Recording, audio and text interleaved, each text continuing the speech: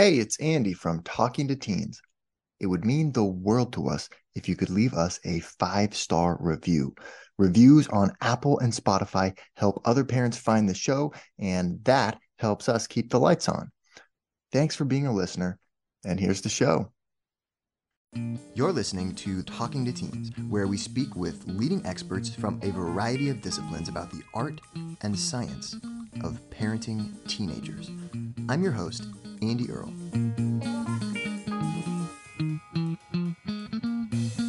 Hey, we're here today with Brock and Fernette talking about dyslexia. They are leading experts in the field of dyslexia and co-founders of the nonprofit Dyslexic Advantage and the social purpose corporation neurolearning.com. They've served as consultants to the President's Council on Bioethics and as visiting lecturers at the Stanford Graduate School of Education. The first edition of their book, The Dyslexic Advantage, was an international bestseller, and the revised and updated second edition is out now. Really excited to speak with Brock and Fernette about dyslexia and about learning disabilities in general. We are going to see that many of the things that we consider to be problems in the way that kids learn are actually hidden advantages. We might think about things like dyslexia and ADHD as learning disabilities or things that need to be treated or figured out. But actually, Brock and Fernette go into some research in this book showing that people with dyslexia actually surpass people without dyslexia in a number of key areas. And the answer might not be that we need to fix our kids or treat their dyslexia, but maybe we just need to help them understand the way that their brains work differently. We're going to get into all that and a whole lot more on the show today with Brock and Fernette, authors of the Dyslexic Advantage. Thank you so much for coming on Talking to Teens. Thanks for having us. Yeah, thanks. Wow, really big book that you've got here on a huge topic, Dyslexic Advantage. It's called Unlocking the Hidden Potential of the Dyslexic Brain. So interesting. Talk to me a little about where this came from or why a book on dyslexia and what was kind of the lead up to this coming out. Well, it was really sort of bound up in our personal history. So Fernette and I are both doctors, and we were both working together at the University of Chicago in the 1990s when we started to have children, and our children started to have learning challenges. And that eventually led the two of us to leaving academia and setting up our own practice, working with children and students with learning differences, because we found from our own experience as parents that even though we had a fair amount of training in medicine and things like that, we were taught very little about learning challenges. Our colleagues were taught very little about learning challenges. When we began to make the rounds and look for specialists to help with our children, we found a lot of people that had little slices of a very big pie, but nobody that seemed to be responsible for the whole pie. And so we really wanted to try to bring our background in neuroscience. Fernette was a neurologist, and our abilities in medicine to bear on the whole question of learning differences. And that's what got us started out. So since the early 2000s, we've been working on learning issues exclusively. And over the course of the first 10 years or so, we began to focus more and more on dyslexia, because what fascinated us about dyslexic individuals and families was that they not only came with the same challenges, but they came with repeating patterns of strengths. And noticing those strengths was what led us to writing the first edition of this book, Dyslexic Advantage, in 2011. I love that. And I think that's such a powerful thing that you do in this book. And we talk about learning disabilities, but what you really point out a lot is the ways that the dyslexic brain has advantages, so has strengths, and you break down these 4 categories of ways that the dyslexic brain has a jumpstart or advantages in a lot of areas, which really, I thought was really cool. You point out kind of early in the book a relationship between dyslexia and talent. And I think that's interesting because it's so much of it we associate with it as struggle. I think of dyslexia, I think of, oh, hard to read, having trouble, slower learning things in school and stuff like that.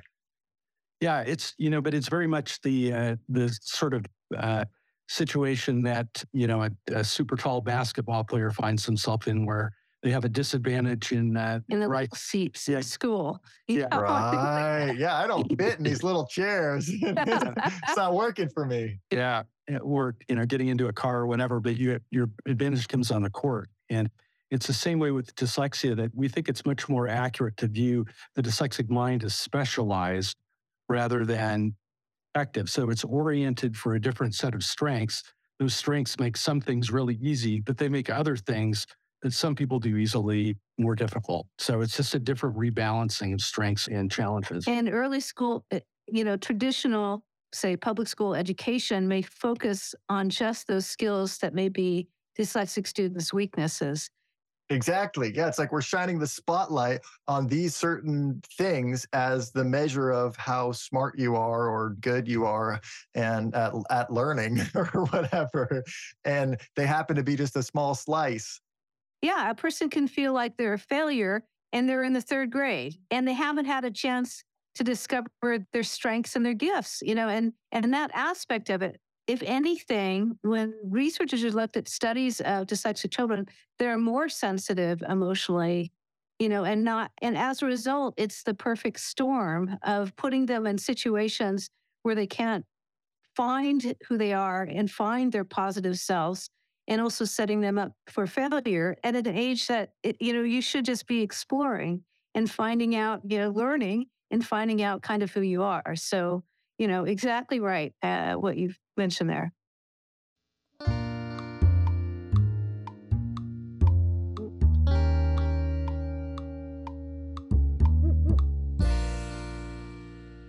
What is the relationship between talent and dyslexia? Well, the nature of the specialization is becoming, I think, more clear over time. When we wrote the book in 2011, initially, it was pretty obvious just from an empirical standpoint, just looking at dyslexic people, that they have these strengths in the different categories. But it was a little bit mysterious how they all connected and how they connected with the challenges. There was some research that suggested that the way the brain cells themselves in the cortex were organized could advantage sort of big picture, large scale processing, making distant connections, remote connections, and tying things together. And at the same time, disadvantage fine detail processing. So that was kind of one hint at that time. Over the intervening 12 years since the first book came out, there's been a lot of research that's been done, mostly outside of the dyslexia field, in fields like creativity research or memory research, that has really gone to show that it looks like the difference relates to a specialization for memory that's formed on the basis of experience versus memory that's formed on the basis of things like drill and practice and doing things over and over repetitively. So you have this setting where dyslexic people tend to devote a lot of their cognitive space to picking things up, from going through the world, from doing things, from observing things, even things that are not at the time thought to be important, but just picking things up through experience. But they tend to learn less well from practicing things over and over again and becoming automatic with things. So this different specialization makes, for example, things like creativity or coming up with a new way of doing something easier. But at the same time, it makes doing something repetitive, quickly, repeatedly, accurately, the same way every time more difficult. And so that's where this strength weakness profile comes in.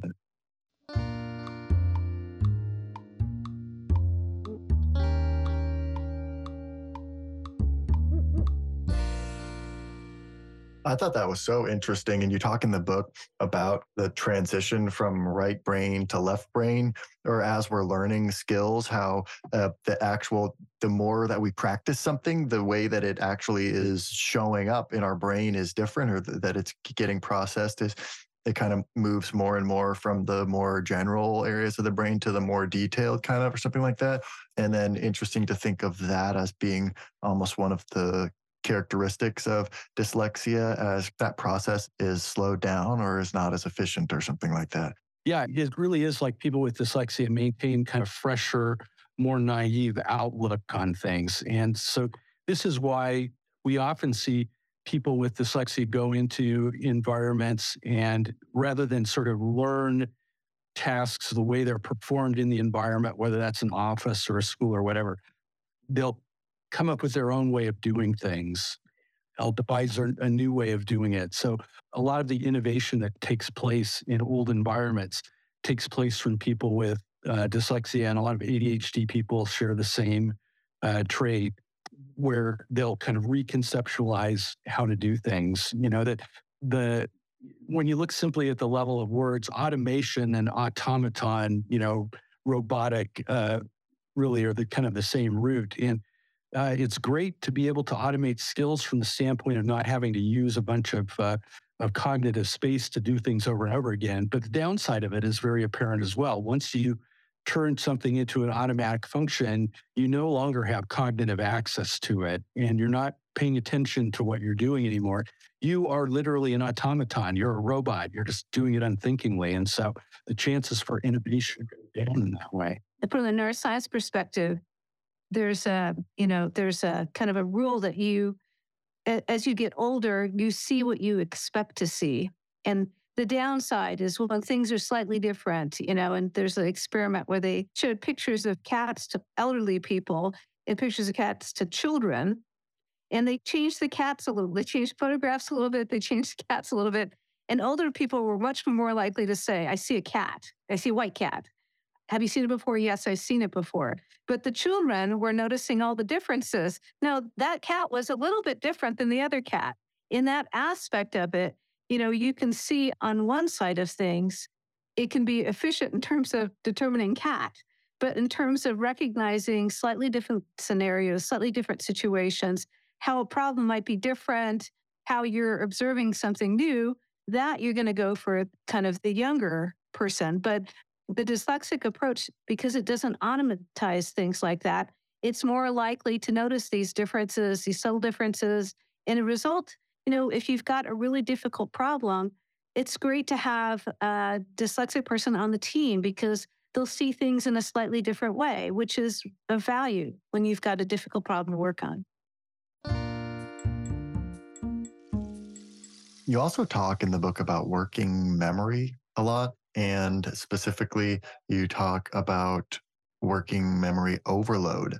Why is that an important concept to understand when thinking about dyslexia?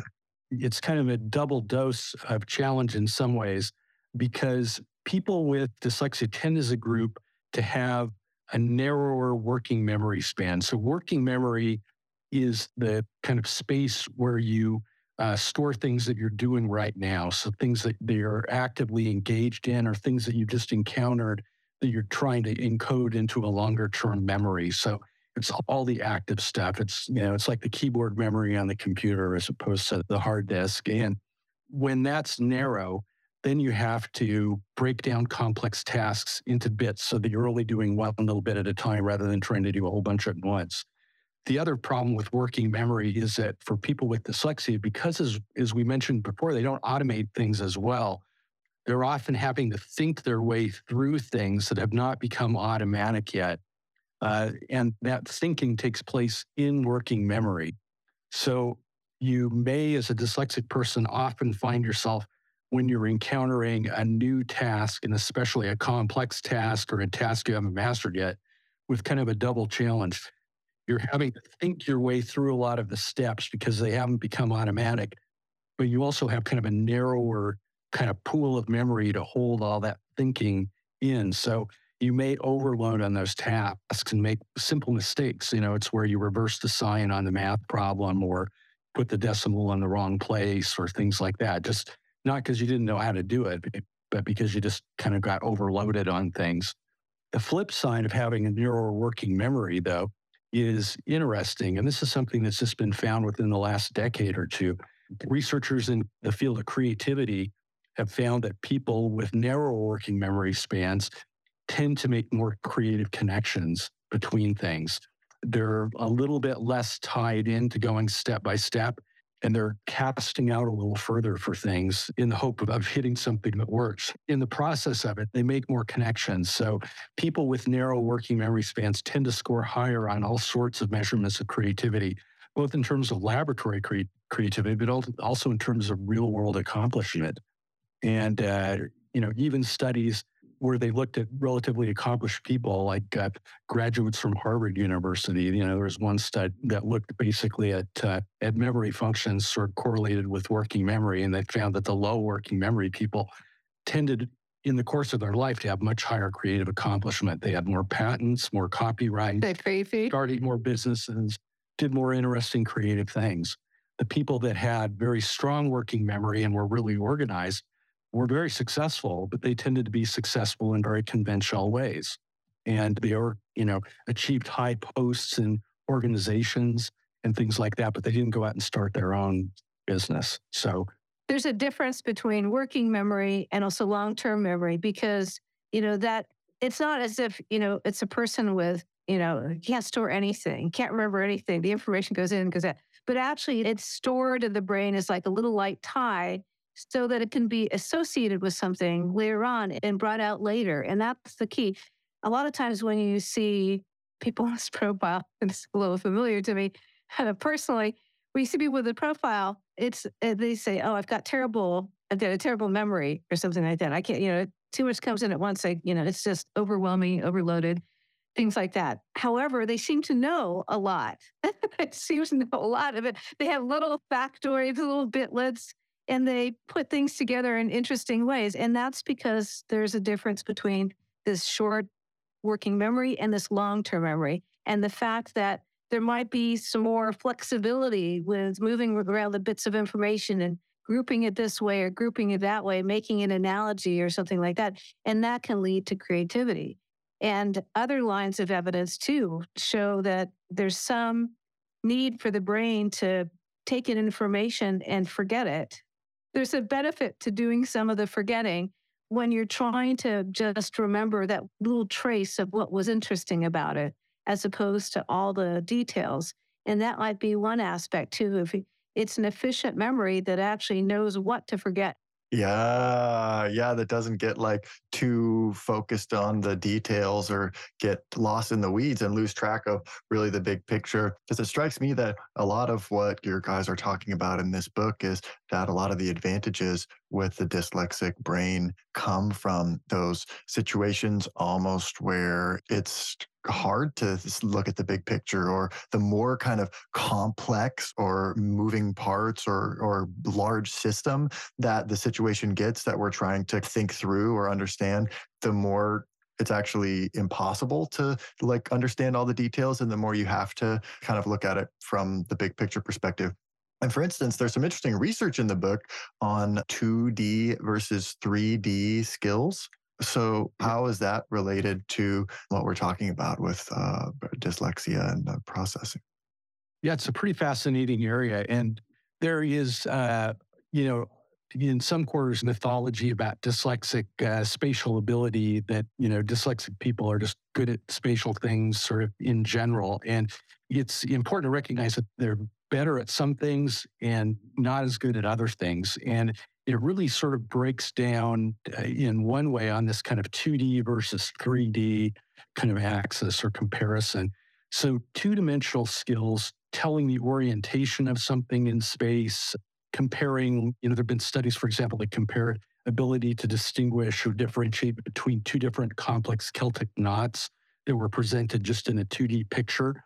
Dyslexic people are a little bit slower at that task and have a little harder time with it, because oftentimes they can sort of flip it into mirror image and kind of manipulate it around. The same way with some of the spatial tests that show up on IQ tests, for example. If people have done the IQ test, the block design patterns where you get a little picture and then you have these blocks and you have to replicate the 2D pattern with these blocks. Dyslexic people as a group actually score a little bit lower than the general population on that kind of task. But when you get into three-dimensional tasks, dyslexic people do better at that. We talked about a study that's been replicated now 3 different times looking at impossible figures. So the kind of figures that Escher drew, for example. Dyslexic people are much quicker at differentiating between items that you could actually create in the real world versus items that you couldn't because they're impossible in that way.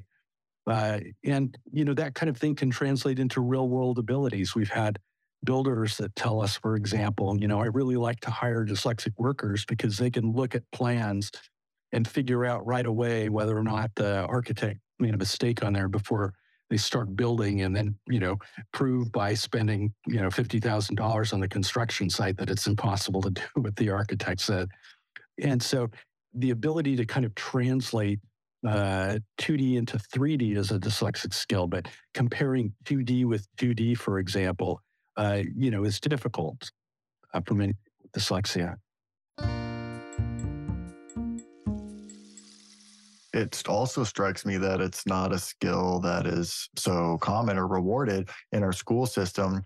And there's an interesting section in the book here on page 107 talking about creative potential and how children with dyslexia often display their creative potential quite clearly outside of the classroom and their desires to build, experiment, draw, and create. And that a toy is never just a toy, nor a drawing just a doodle. These activities provide a window into their future, and also a call to action that really it can be really detrimental to not recognize these things as parents or guardians to children who are displaying these types of talents. So I wonder if you could talk a little bit about that, or, especially if you have a child who's struggling in school, but you do see some evidence of really, creativity in activities outside of the classroom. How would you handle that or respond to that? It comes up all the time. And currently, it's about 3 out of 4 students estimated that are dyslexic that are not identified. So it's currently, a mess in many schools because they're not identified. They might, they're, some of the ones who are gifted and also dyslexic, they're not failing enough to get intervention, but they're not successful enough to get into gifted classes. And they're stuck in this kind of limbo zone where they aren't getting really the appropriate education for their strengths as well as their weaknesses. It's a huge problem, and there is a mismatch with traditional schooling and many dyslexic students.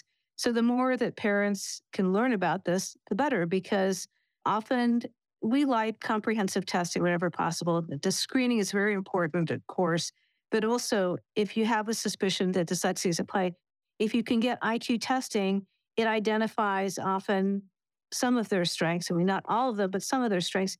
And also parents should be aware the glimmer of inside their abilities that they notice at home or, outside the classroom, those are likely very real and they may need to be nurtured, and may point the way to their success in life. But the school might be an oppressive environment if it's not a good match between the teacher and the student.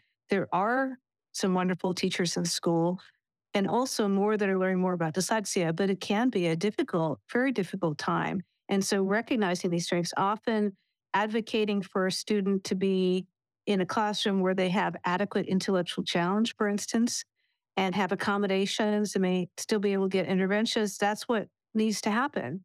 If they have a free and appropriate education, you've got to look at their strengths. And so sometimes we have students in gifted classrooms with accommodations and they might have pullouts or they might have tutoring after school or something like that. And you're trying to look at the whole child. What's the best fit that gives them, they can look forward to going to school. They can learn new things at school, and they also can get support where they need support. Yeah, and one thing I would add too is that it's really helpful to familiarize yourself with the kinds of careers and things that we talk about in the book as being sort of dyslexia rich careers in terms of areas where a lot of people with dyslexia go, because a lot of the things that people do in those careers are things that are not kind of part of the central academic curriculum in, second, third, fourth grade. And recognizing how a child's future strengths might show up as a 7 or 8 or 9-year-old can take a lot of insight. It takes a lot of thinking about what adults do all day. So, for example, people that are in sales, people that are in counseling, people that run podcasts, or or journalists or whatever, talking to people all day. The 7 or 8-year-old who's having a hard time staying quiet in class because they want to keep asking other people what their experience is with the test question or whatever else, very well may grow up to have a super successful career by talking all day. And that's one that we hear all the time. And, the same with the kids who just want to, sketch on their papers, little drawings and stuff, rather than just answer the questions in words. They may become designers or architects or whatever. And it's just, the strengths can show up between the cracks because we're not giving them places to express those talents and abilities.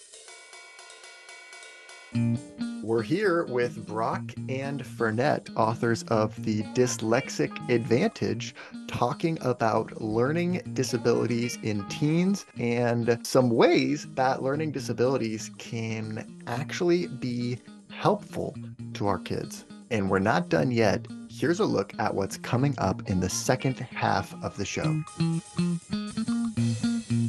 You recognize that a lot of times the dysfunction that you see and the mismatches that you see in environments like elementary school and middle school and high school can be interpreted not simply as problems with the thinkers, but as dysfunctional environments that are creating dysfunction. If the shoe is giving the foot blisters, it's not a fault of the foot, it's a fault of the shoe, and the school is like the shoe. We're putting these kids in a shoe that doesn't fit them and they're getting blisters and we're blaming their feet. It's not a good way of thinking about the problem. In the process of learning from experience, learning from the world, basically everything starts out as kind of a tracing of experience. So that's your first form of memory, is an experience-based memory. People that are good at automating things over time, they begin to collect things that are similar to each other and then combine those into sort of aggregate abstract memories. Instead of thinking about this cat, that cat, the other cat, you think about cats in general and all the common features of them. So that's kind of the transition between episodic memory and semantic memory, or memory for concepts or definitions. There was a large-scale study as well that showed, when they followed children who were given stimulants for ADHD, that, it was more than half 2 to 3 years later who were no longer on medication. So they did a slow wean as the child got bigger. They didn't increase the medications, and then they eventually tapered off. And so, there's clearly some families and some students have told us it was really helping me in the pinch where I felt like I wasn't able to get my math facts or wasn't able to get my writing under control, things like that. And, and then later on, sometimes they went off, or sometimes they would go back on during college when there's this intense kind of demand for things. I think younger children, especially, is a little more worrisome when the nervous system's really actively developing. And I think there's a lot of different ways to go that are appropriate for different families, peoples, and doctors. It's a complicated issue, and a lot of people don't know how things will be until they're on it. Some researchers took 2 groups of students. One group were dyslexic students, the other non-dyslexic students, and had them navigate through an architectural 3D rendering on a computer. And they told them that they wanted them to look for an orange truck. And then after the simulation was over, they asked the students 2 things, neither of which was something they told them that they were going to be responsible for doing. The task was find the orange truck. The question now was, where was the blue mouse? And also, can you take architectural blocks and rebuild the environment that you walked through in 3 dimensions? And the dyslexic students did better at both of those tasks. They noticed things that nobody told them that they were responsible for learning. Want to hear the full interview? Sign up for a subscription today. You get access to all the interviews I've conducted, as well as new episodes weeks before the general public. It's completely affordable, and your subscription helps support the work we do here at Talking to Teens. Thanks for listening. I'll see you next time.